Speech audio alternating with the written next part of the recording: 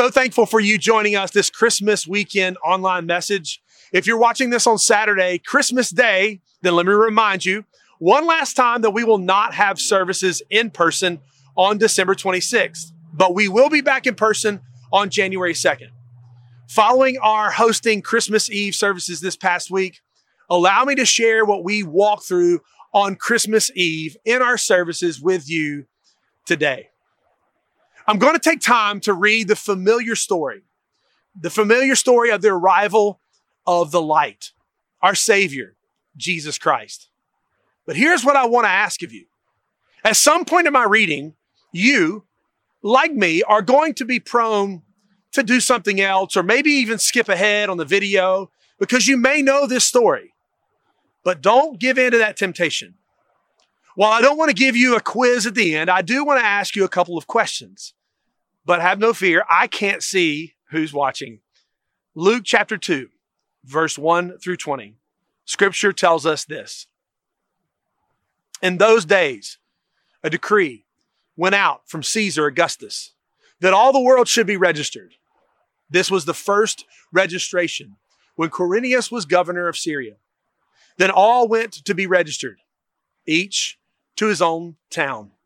And Joseph also went up from Galilee, from the town of Nazareth to Judea, to the city of David, which is called Bethlehem, because he was the house and the lineage of David, to be registered with Mary, his betrothed, who was with child. And while they were there, the time came for her to give birth, and she gave birth to her firstborn son, and wrapped him in swaddling cloths, and laid him in a manger, because there was no place for them in the inn. And in the same region, there were shepherds out in the field, keeping watch over their flock by night. And an angel of the Lord appeared to them. And the glory of the Lord shone around them, and they were filled with great fear. And the angel said to them, "Fear not, for behold, I bring you good news of great joy that will be for all the people. For unto you is born this day in the city of David a Savior, who is Christ the Lord. And this will be a sign for you. You will find a baby wrapped in swaddling cloths and lying in a manger." And suddenly was with the angel a multitude of heavenly hosts, praising God and saying, "Glory to God in the highest, and on earth, peace among those with whom he is pleased." When the angels went away from them into heaven, the shepherds said to one another, "Let us go over to Bethlehem and see this thing that has happened, which the Lord has made known to us." And they went with haste and found Mary and Joseph and the baby lying in a manger. And when they saw it, they made known the saying that had been told them concerning this child. And all who heard it wondered at what the shepherds told them. But Mary treasured up all these things, pondering them in her heart. And the shepherds returned, glorifying and praising God for all they had heard and seen as it had been told them.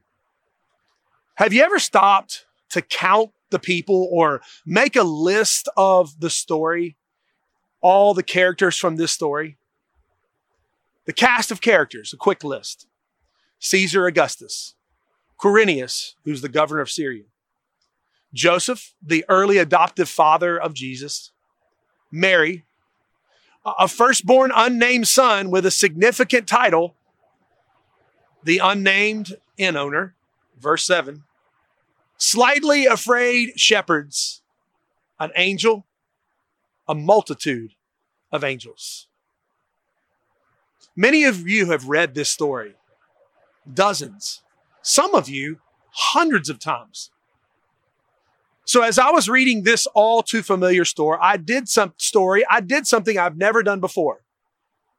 I paused and imagined the story without certain characters.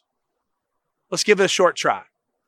So Caesar Augustus, I won't dive deep into history, but his role in the story is profound. He was the great nephew to Julius Caesar, who put Rome in a position of power politically, economically. He would eventually lead Rome and take it to a whole new level as an empire. his new status. He changed his name and became Caesar Augustus. It literally means the divine Caesar. The Romans, they cheered him, even worshiped him, but the rest of the world, especially the Jewish people, in which this story is recorded, were not fans. Notice, you've never seen a nativity that included Caesar Augustus. The census is ordered by Caesar Augustus. In order for this to happen, everyone, whether or not they could afford it, must travel to his or her hometown to register for taxes to be paid. If you take out Caesar Augustus, then you might take out the decree for Joseph to go to his hometown to pay taxes in Bethlehem. This decree, one Caesar, thought was going to elevate his kingdom, really ushered in the greatest king. But this movement from Joseph to Bethlehem, because of this decree, was not simply a shift of location for the story. It fulfills the promises of God in the Old Testament that says in Micah 5:2, "But you, O Bethlehem Ephrathah, who are too little to be among the clans of Judah, from you shall come forth for me one who is to be ruler in Israel, whose coming forth is from old, from ancient days." So without Caesar Augustus, there's no decree. There's no movement. There's no fulfilling. What about the next character in the story? Joseph. Without getting overly complicated, in normal circumstances, he would have been fairly important to Mary and her pregnancy. But in Luke chapter 1, Joseph is given instructions that this birth would not be like any before it and ever again. A virgin birth. Enough said for our viewing audiences. So maybe you could take Joseph out, you might argue, but not really.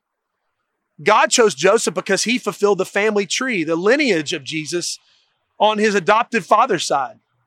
He stepped into a role that few would have accepted. He does it with humility. He raises Jesus as his own, and in doing so, allowed Mary to exist in a society and live her life as a wife and a mother and a member of the community. You take out Joseph from the story and Mary would have been all alone. You take out Joseph and in the end, you have a single mother with an unexplainable, unacceptable birth story. So Joseph, he's pretty important. Mary, you can't have this story without her. You've never seen a nativity without Mary. It's impossible. And that's true. Mary is a young lady who was called upon by God for a powerful purpose. Young, humble, strong, committed. Mary would go on to live a life as the mother of her son, Jesus. And the virgin birth, it was just the beginning to the miracles that she would see. It was just the beginning to what she would see and pain she would endure. So you can't have this story without Mary. Then there's the angels, the shepherds. The shepherds, the men who have one of the hardest, dirtiest jobs in society. Take out the shepherds. Well, you don't want to do that. While shepherds had a lowly job in society, the entire sacrificial system of the day rested on their ability to protect certain lambs, which were born without blemish, which would be used for temple sacrifices. But take out the shepherds. These guys represent a very important truth. From the moment Jesus arrived on the planet in human form, Jesus was for everyone. The shepherds. You take them out of the story, it really becomes clean and quite normal. So God had them there for a purpose. The angel, the first angel, proclaims the most important birth announcement in the history of the world. Fear not, for behold, I bring you good news of great joy that will be for all the people. For unto you is born this day in the city of David a Savior, who is Christ the Lord. And this will be a sign for you. You will find a baby wrapped in swaddling cloths and lying in a manger. And then there's the multitude of angels. We have to have them around because without them, we'd lose some Christmas carols, right? But seriously, without them, the awe, the wonder, the power, the majesty of this moment begins to dissipate. But if you take out any character, then this story falls apart. We needed the angels to blow the mind of the shepherds, to get their attention. We needed Mary. That's obvious. Joseph was a source of protection, and Caesar, without knowing it, he was playing an important part in light breaking through the darkness. But notice what 5-letter name was not heralded yet in the Luke account of this story up to this point. Jesus. While his name was not given until the proper time, according to tradition of this time period, it would be given in the temple upon his circumcision on the 8th day. That's recorded in verse 21. But his title has been given. For unto you is born this day in the city of David a Savior, who is Christ the Lord. And this will be a sign for you. You will find a baby wrapped in swaddling cloths and lying in a manger. Christ the Lord. This title is far more than 3 letters, 3 words. It is an announcement of authority, the Lord. It is the heralding of a Savior, Christ. The title points the shepherds towards a baby in a manger, a Savior in a manger, an infant who had all authority over the entire world, yet he had come to be among the people. One poem summarized this moment this way: seek not in courts nor palaces, nor royal curtains draw, but search the stable, see your God extended on the straw. Then in Luke 2:21, we hear the name announced that would change history: Jesus. But every character in these verses fulfilled prophecies. Each of them brings the story to life and deepens the meaning for me and for you 2,000 years later. But only one became a sacrifice for you, Christ the Lord. And while it may be hard for us to imagine the story of Luke 2 without any of the characters, I can't imagine my life without Jesus Christ. Because Jesus came to bring light, hope, peace, salvation through his teaching, but most importantly, his sacrifice for our sins. There's one other verse that you may know that summarizes the arrival and the importance of Jesus. For God so loved the world that he gave his only Son, that whoever believes in him should not perish, but have eternal life. I hesitated to use that verse because many people, you'll start to either fill in the blanks or you'll kind of turn around and not listen because you might know the verse. You might stop listening, think about something else. But these words, they summarize not simply the arrival of Jesus, but the life, the death, the resurrection, the gift of Jesus. This verse tells us so much in such a few amount of words. God loved, God gave, Jesus died. We believe eternal life. Jesus. Jesus became the payment for our sins. How? He was perfect. Why?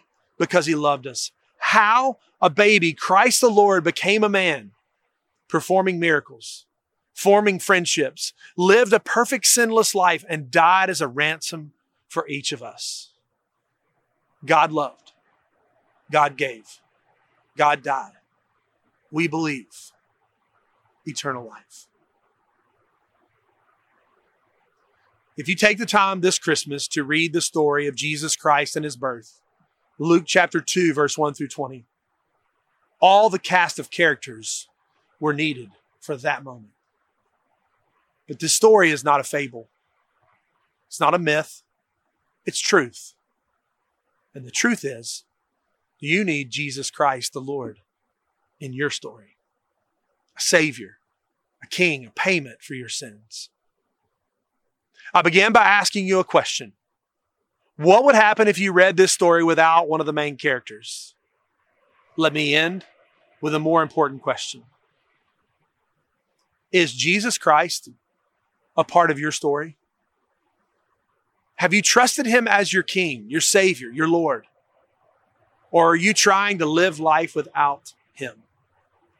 For God so loved the world that he gave his only Son, that whoever believes in him should not perish, have eternal life.